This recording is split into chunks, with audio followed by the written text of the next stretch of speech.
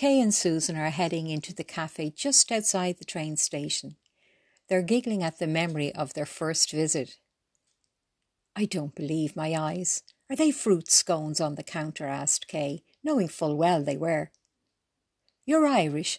I'm Lizzie from Sligo. I have been the baker here for 6 months now." "Have you got a baker's dozen?" asked Kay. "There's a batch due out of the oven in about 10 minutes. Have your tea and scones, and I will have them for you as you leave," smiled Lizzie. "It's so good to get a real taste of home," smiled Kay. Kay and Susan had been talking non-stop since Kay arrived last night. Now they just sit and smile, eating and drinking.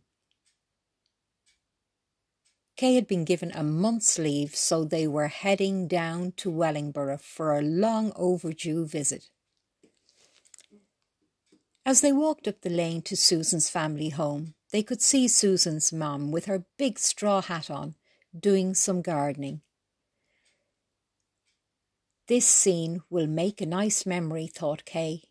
"While in the orphanage, I learned how important it is to make nice memories. You can use them to keep you warm when you're in a bad place." "Ma'am, ma'am," waved Susan. Her mum is now standing, shielding her eyes from the midday sun, smiling and waving too.